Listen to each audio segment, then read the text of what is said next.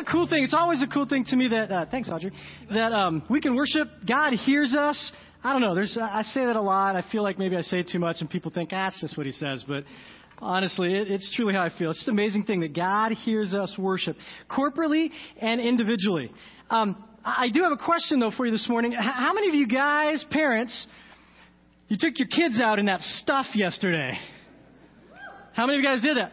You deserve a medal. I'm just saying, we don't have them, but if I had them, I'd pin them on you, because that was kind of ridiculous. I'm at an age, my kids are at an age where I don't know where they were last night, but they weren't at home. They're at friends' houses and stuff. It's great. It really is great because I didn't have to get drenched. And so we got this thing that my wife Emily and I do where we pass out candy to kids that come, but we also set up a bonfire in our driveway, pass out hot apple cider to the parents who come. It's just cool. So last night it was like pouring rain. We had like our 12 heat dishes on in the garage, dressed up like it's February in Michigan. And we had to put up that Easy Up, the big pop-up canopy thing out in our driveway. And it was funny how many parents came and figured out ways to stall under that canopy. Because, I saw this. This picture's still in my head of this one guy who came in a leather jacket, no hood or nothing, and he just drenched. The guy was just drenched.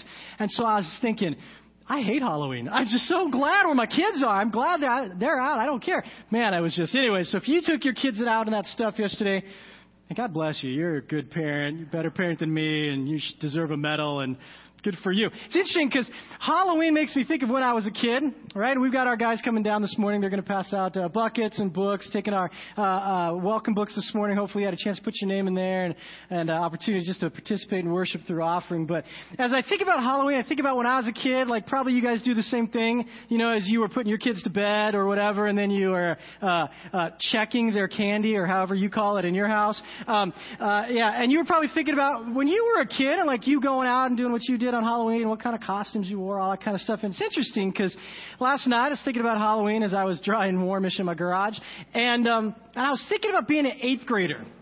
And I was thinking, when I was in 8th grade, I was in love with a woman. Now, she was an 8th grader too, but she was a woman. I was in love with this beautiful blonde goddess, gorgeous woman. And I just thought, man, she should be my girlfriend. This is so obvious. Nothing has been clearer in my entire life than this reality right now, that this beautiful 8th grade woman should be my girlfriend. This gal's name, her name was Audra Puccio. But beautiful Italian blonde goddess, right? And so in 8th grade, I remember thinking, man, she should be my girlfriend. So I prayed and waited and watched, and there was a couple of problems. One is, it's not that she didn't know I didn't exist. She knew I existed. Matter of fact, we were friends. That was the problem. I said that this morning, and all the students over here go, ha, friend zoned. That's right, right? Matter of fact, she said, Chris, you're such a good friend. And I died a little inside, right? I thought, oh, no. And the second problem was that Audra had picked a boyfriend named Mike. Mike was a jerk. He really, really was. The guy was a jerk. He was kind of a bully. He was mean. He was cruel. He wasn't good to her at all. He wasn't kind to her. He wasn't kind to the people around him. He was truly a jerk. And meantime, I'm a good guy. And I'm thinking, this is obvious, right? So 9th grade comes, and I'm praying and waiting and watching. God, it's so obvious. Why haven't you figured this out yet? Just make her my girlfriend, have her break up with Mike, because this is really easy. And 10th grade came, and I'm praying and waiting and watching. God, this is so simple. She should be my girlfriend. My life would be complete if she was just my girlfriend. And then 11th grade came, and I thought, God, why have you not figured this out yet? This isn't rocket science if I can figure it out, right? Praying and waiting and watching for Audra Puccio to be my girlfriend. And I was up against this question as a junior in high school. I'm like, this just doesn't seem right. It doesn't seem fair. I'm watching a bad guy get the girls, and I'm a good guy, and I can't get the girl. This makes no sense to me at all. I'm thinking, it's just not fair. It's just not fair. You ever had an experience like that?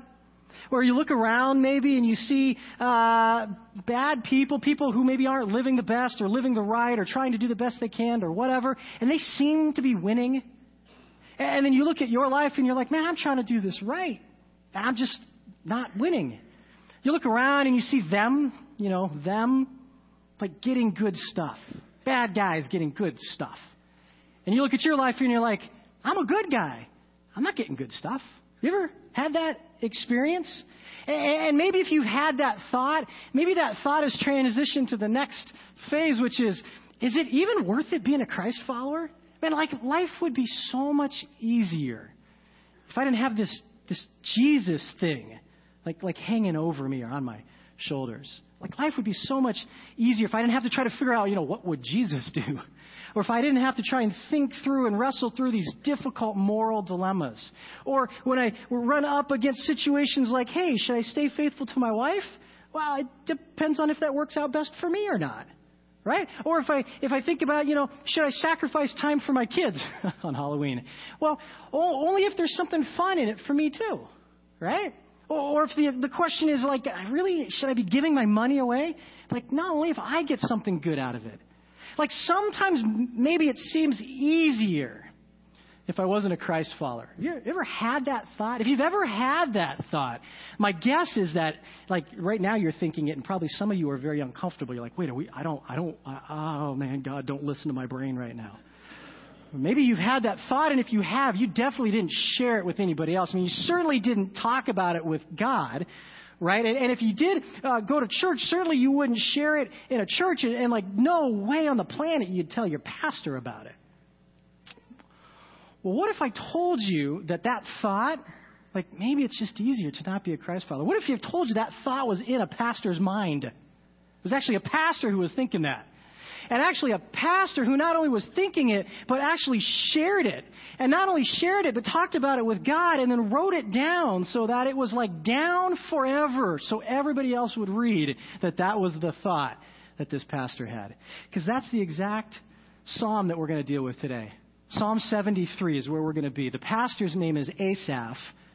And just a couple of things about Psalm 73 as you're looking for it. We're going to read it this morning out of the NIV version of the Bible. And I know that that's not the Bibles that are in the pews there. We have ESV, and that's a great translation. Nothing wrong with it at all. The NIV in Psalm 73, I think, helps me a little bit as a speaker because the ESV, I'm going to spend a lot of time translating some awkward sentence constructions and some unusual choices of words that might be more accurate but don't flow real well. So I just want us to read this out of the NIV today. And so there's a couple ways to get at that. One is if you have an electronic device, and that's how you use your Bible, then that's great.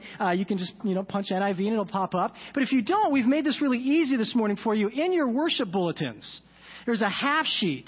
And you're actually going to need this, no matter what version, electronic version, or you brought in NIV or whatever. You're going to want this half sheet at some point. Not only because it's NIV, but because at some point we're going to do an exercise together. Don't worry, it's not exercise, like I won't make you move. But we're going to do a thing together because I really think that will bring home what's going on in Psalm 73. I said it was a pastor named Asaph.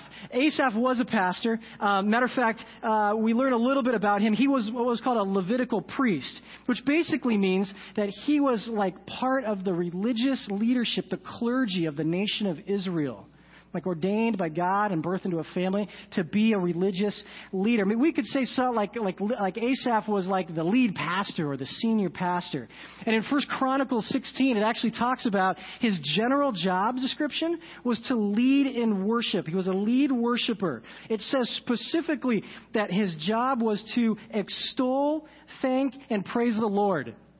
Like, what a cool job, right? Like, you show up at 8 o'clock in the morning, you punch in, chink, chink, and like, then that's it. You start praising and extolling and thanking God, and then you punch out at the end of the day. That's your job. What a cool thing. 1 Chronicles 16 goes a little deeper, and it says that his specific role as a worship leader was to sound the cymbals. I don't know exactly why or what part that played. I don't know if that means like how they led the rhythm section or something. I don't know. But Asaph is this worship leader, this pastor, this guy who loved worship, who loved people, who loved God. And it's interesting because Asaph existed the same time that David did. We've talked about David over the last few weeks. David wrote a lot of the Psalms. And David and Asaph were probably collaborated on a number of Psalms, songs together. because we see that Psalm 50 and then Psalm 73 through 83 have Asaph's name in them. He wrote these things. So probably he and David collaborated on some songs that the worship leader was going to teach Israel. So that's where we start, about a guy named Asaph, who was a solid guy, loved God, loved people, loved worship. And this is his story, starting in Psalm 73, verse 1. Are you there? It says this. It says, "Surely God is good to Israel, to those who are pure in heart. But as for me, my feet had almost slipped. I had nearly lost my foothold, for I envied the arrogant when I saw the prosperity of the wicked." Just pause it for a second, because he just lays it right out. Like right out the chute, he begins to describe his problem, his frustration, his issue. He says, I started looking around. I just began to envy, like the arrogance of the wicked. It just seems that they are so, life is good. And I just began to look at them, and I was just getting so frustrated. My feet had almost slipped. The word wicked is an interesting word, and just to share it with you, that it can be used of a person who's guilty of a crime, like a wicked person who does bad things. It could certainly be used of that.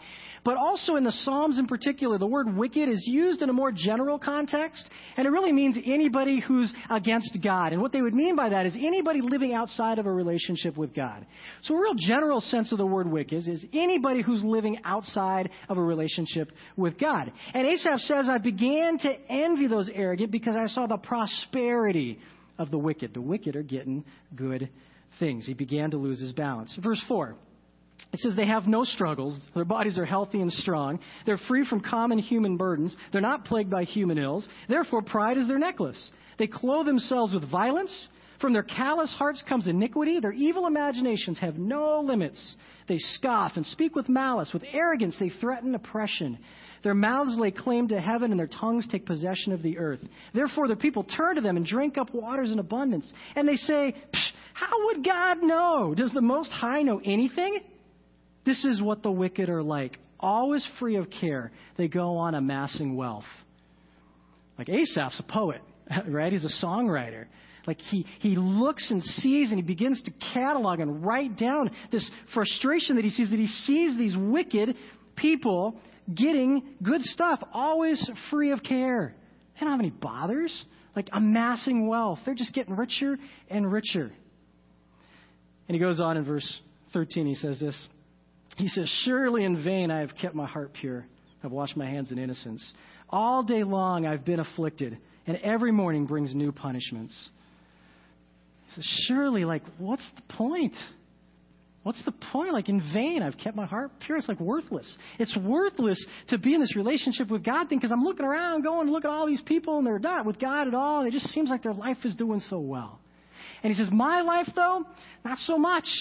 Matter of fact, I don't know, you can maybe translate it like saying something like, my body hurts, I'm always sick, I owe too much money, my friends suck, my family barely acknowledges me, and I feel so alone. And it's interesting because I don't think Asaph is just throwing like a pity party for himself. I think these are legit observations on his part. His life is tough. And he looks around, and he seems to think that their life isn't. And so he's frustrated. And he's hurt, and he's angry, legit concerns. And we get to verse 15, and we get this little glimpse, a little foreshadowing of maybe where Asaph is headed with this. He says, if I had spoken out like that, I would have betrayed your children. Asaph says, if I started writing songs that Israel's going to sing, if I started teaching this from the front, if I started having these conversations in rooms talking about how unfair it is, like, that just doesn't seem right in my gut. Like I don't think that's the God I know. Like, I get it. I'm looking around and I see the wicked, like, seemingly having a carefree life and getting good stuff. Bad guys getting good stuff. And yet, for me to say, but that I'm not as a good guy, it just doesn't feel right down here. Like, that's not the God I know. So this is what he does in verse 16. It says, when I tried to understand all this, it troubled me deeply until I entered the sanctuary of God, and then I understood their final destiny. It's interesting because he says, when I tried to figure all this out, it gave me a headache is probably the most literal way of translating that. It gave me a double migraine. Like, it made my head hurt. I couldn't get my head around it. It was so frustrating until I entered the sanctuary of God. it's also interesting because back in the day when Asaph was writing, you literally, if you were going to talk with God, you needed to go to the tabernacle or the temple, the sanctuary. You needed to go into the church because God's presence literally resided in that structure, in that tent when they were mobile, when they finally got a temple. In that temple, God's presence was there. So if you're going to go talk to God, you can probably do it through some priests or whatever, but you would come into the sanctuary, into God's presence, and then deal with it. And it's different today. Like we need to recognize it's different today. Like God's presence doesn't reside in a building. As a matter of fact, since Jesus came and died for our sins and rose again, went back up to heaven, he left us the Holy Spirit, permanent resident with us. So God's presence literally resides with us every day. We don't have to go somewhere special to talk to God, to communicate with God, to be in God's presence. We are immediately in God's presence every day. It's a beautiful thing. But back in the day here, they would literally have to go in somewhere to be in God's presence. This is kind of an aside, but it's just interesting because of the reality of having God's presence with us all the time. Sometimes we make then very little out of the church. Like a building, a place where corporate worship is experienced. We say that it doesn't matter. It's not a big deal. And I'm not saying God's presence resides in this building at all. It resides with me. It's a permanent resident. He's a permanent resident with me. But I'll just tell you that in my life, some of the times that I've been the most dry and frustrated and seemingly distant from God, I've found my way into a church building and worship there. I recognize I don't have to do that. I could have done it in my car. I could have done it on the beach. I could have done it in my bathroom, and I've done all of that. But for me, there's always been something unique about a place that's given up specifically for corporate worship. In the Old Testament, back when Asaph is writing, it was where God's presence resided. So all that, sorry, that was an aside. If that didn't make anything in your brain, that's okay. I apologize for taking your time. But for me, that's something. So Asaph goes into God's presence. And it's interesting because his perspective begins to change. Check out verse 18. He says, surely you place them on slippery ground. You cast them down to ruin. How suddenly are they destroyed, completely swept away by terrors. They're like a dream when one awakes. When you arise, Lord, you'll despise them as fantasies. When my heart was grieved and my spirit embittered, I was senseless and ignorant. I was a brute beast before you. Yet I'm always with you. You hold me by your right hand.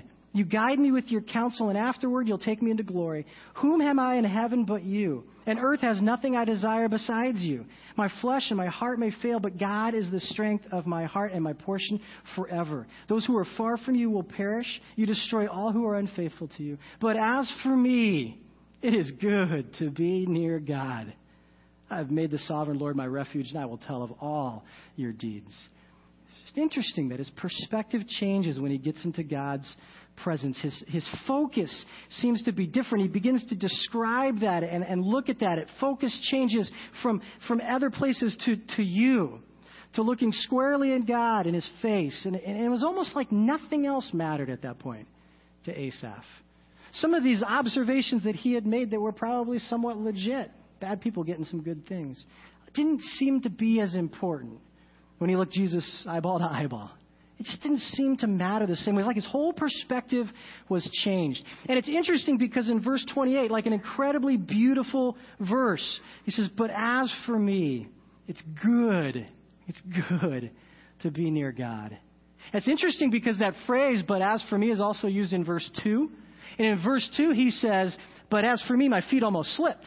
Because his focus is on them and what they're getting and bad people. As for me, my feet almost slipped. And then by the end of this experience, he comes down to, but as for me, it's good to be near God. The same phrase acts almost like bookends to this experience, this change of focus that Asaph has. But as for me, it's good to be near God. Here's what I'd like you to do if you're willing to do this with me. And I'm not a writer, and I get it if you're not a writer, but if you just humor me and pretend like you are, and you're with me on this, love me enough to do this, grab that half sheet if you have it, and grab a pen. I know you're going to have to fight over them because we only put a few in each pew, so get it quick. And here's what I'd like to have us do, if you're willing. I'd like to have us just circle some things and draw a box around some things and underline some things, because I think seeing visually the change of focus is incredibly valuable. Incredibly valuable. It was a big piece of my week, to be honest with you. Just seeing this change of focus. So here's what we'll do. I'll read it. I'll make it real obvious for you. I hope it'll get incredibly irritating. I apologize for that on the front side. But I'll make it real obvious. Here's what I'd like to have you do first. I'd like to have you circle every time the word they pops up. We'll read it together. We'll do it together. But I'll have you circle every time the word they pops up. We'll start in verse 1. Asaph just kind of jumps into this with some statement. He says, surely God is good to Israel, to those who are pure in heart. But as for me, my feet had almost slipped. I nearly lost my foothold, for I envied the arrogant when I saw the prosperity of the wicked. We get to verse 4. They have no struggles. Their bodies are healthy and strong. They are free from common human burdens. They are not plagued by human ills. Therefore, pride is their necklace. They clothe themselves with violence. From their callous hearts comes iniquity. Their evil imaginations have no limits. They scoff and speak with malice. With arrogance, they threaten oppression. Their mouths lay claim to heaven, and their tongues take possession of the earth. Therefore, their people turn to them and drink up waters in abundance. They say, how would God know? Does the Most High know anything? This is what the wicked are like, always free of care. They go on amassing wealth. Like, it's obvious where the focus is, isn't it? Circling the pronouns seems to be a big deal here. We're going to change the instructions here. I'd like you to draw a box around this next set. Every time we use the pronoun like I or me or my, we'll put a box around that. Fair enough? So verse 13 it says, surely in vain I have kept my heart pure and have washed my hands in innocence. All day long I have been afflicted, and every morning brings new punishments. If I had spoken out like that, I would have betrayed your children. When I tried to understand all this, it troubled me deeply, till I entered the sanctuary of God. Then I understood their final destiny. See the dominant pronoun there? You see where Asaph's head is, where his focus is? Like, we get this. We can see it on paper, right? Starting in verse 18, I want to do one more thing. I'd like you to underline all the words, pronouns you, okay? Or God, because we're talking about God. But the pronouns that are you. Here we go, verse 18. Surely you place them on slippery ground. You cast them down to ruin. How suddenly they're destroyed, completely swept away by terrors. They're like a dream when one awakes. When you arise, Lord, you will despise them as fantasies. When my heart was grieved and my spirit embittered, and I was senseless and ignorant, I was a brute beast before you. Yet I am always with you. You hold me by my right hand. You guide me with your counsel. And afterward, you will take me into glory. Whom have I in heaven but you? And earth has nothing I desire beside you. My flesh and my heart may fail, but God is the strength of my heart and my portion forever. Those who are far from you will perish. You destroy all who are unfaithful to you. But as for me, it's good to be near God. I've made the sovereign Lord my refuge, and I will tell of all your deeds. The change of focus shown by underlining and circling pronouns, to me, is huge in this psalm. It's almost like when Asaph's focus was on them, was on I, his life began to slip. I think it's true of me. I think it's true of us. When our focus is on them, they, those, and I, it's like nothing makes sense. It seems to be a struggle. It seems to be frustrating. It gives me a double migraine. But when Asaph changes his focus to you, it seems like all that other stuff tended to fade away and focus became clear. When our focus is on Christ, it seems like life becomes all right. So back to Audra Puccio. Audra, who I was in love with. Well, 12th grade year came around, and I learned an incredibly valuable thing. I learned that nerds could get girls, too. And so I asked Audra out on a couple of dates, and she said yes. I was like, oh, I do know. And so I went out on a couple of dates with Audra. And it's interesting, though, because between my junior year and senior year of high school, I had a change in me, where I became passionately in love with Jesus Christ all over again. And I became like just consumed by the Scriptures. And I knew that pastoral ministry was my future. I didn't necessarily know what that was going to look like, but I just knew that was my direction.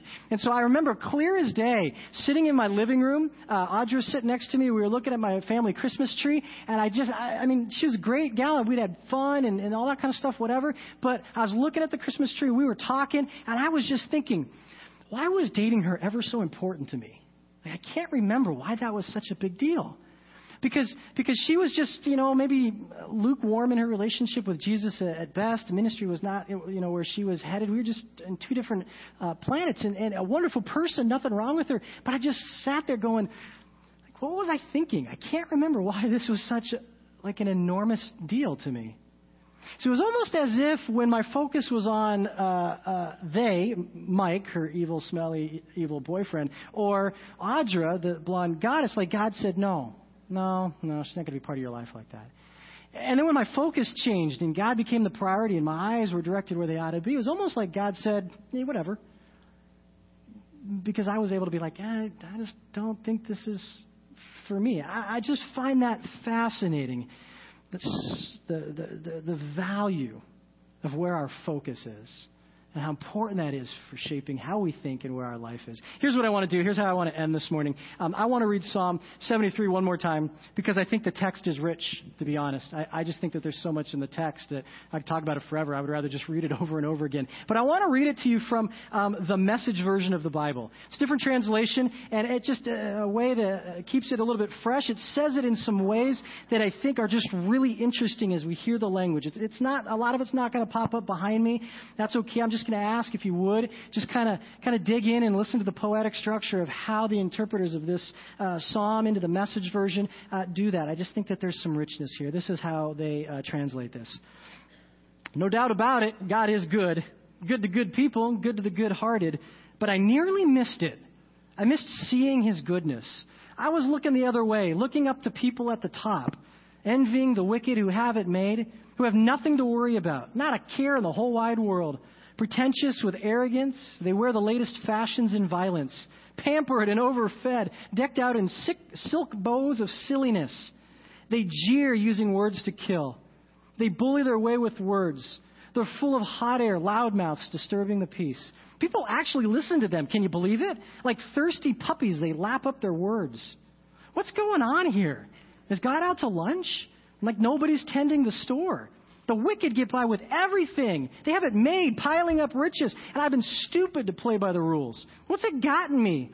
A long run of bad luck, that's what. A slap in the face every time I walk out the door. If I had given in and talked like this, I would have betrayed your dear children. Still, when I tried to figure it out, all I got was a splitting headache until I entered the sanctuary of God. Then I saw the whole picture. The slippery road you've put them on, with a final crash in a ditch of delusions. In the blink of an eye, disaster. A blind curve in the dark and nightmare. We wake up and rub our eyes. Nothing. There's nothing to them, and there never was. When I was beleaguered and bitter, totally consumed by envy, I was totally ignorant, a dumb ox. In your very presence, I'm still in your presence. But you've taken my hand. You wisely and tenderly lead me, and then you bless me. You're all I want in heaven. You're all I want on earth. When my skin sags and my bones get brittle, God is rock firm and faithful. Look, those who left you are falling apart. Deserters, they'll never be heard from again. But I am in the very presence of God. Oh, how refreshing it is. I've made the Lord God my home. God, I'm telling the world what you do. Amen? We're going to sing together. We'll be done this morning. If you guys would stand on your feet, that would be awesome.